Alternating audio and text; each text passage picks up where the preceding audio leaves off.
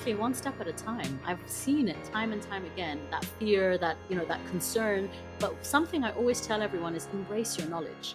Don't underestimate your expertise. You actually know a lot more about your subject matter. And there's always somebody who wants to learn from you. And I find that people who have that fear are just over self-conscious about how they will perform and are disregarding the fact that they have knowledge that people want to hear.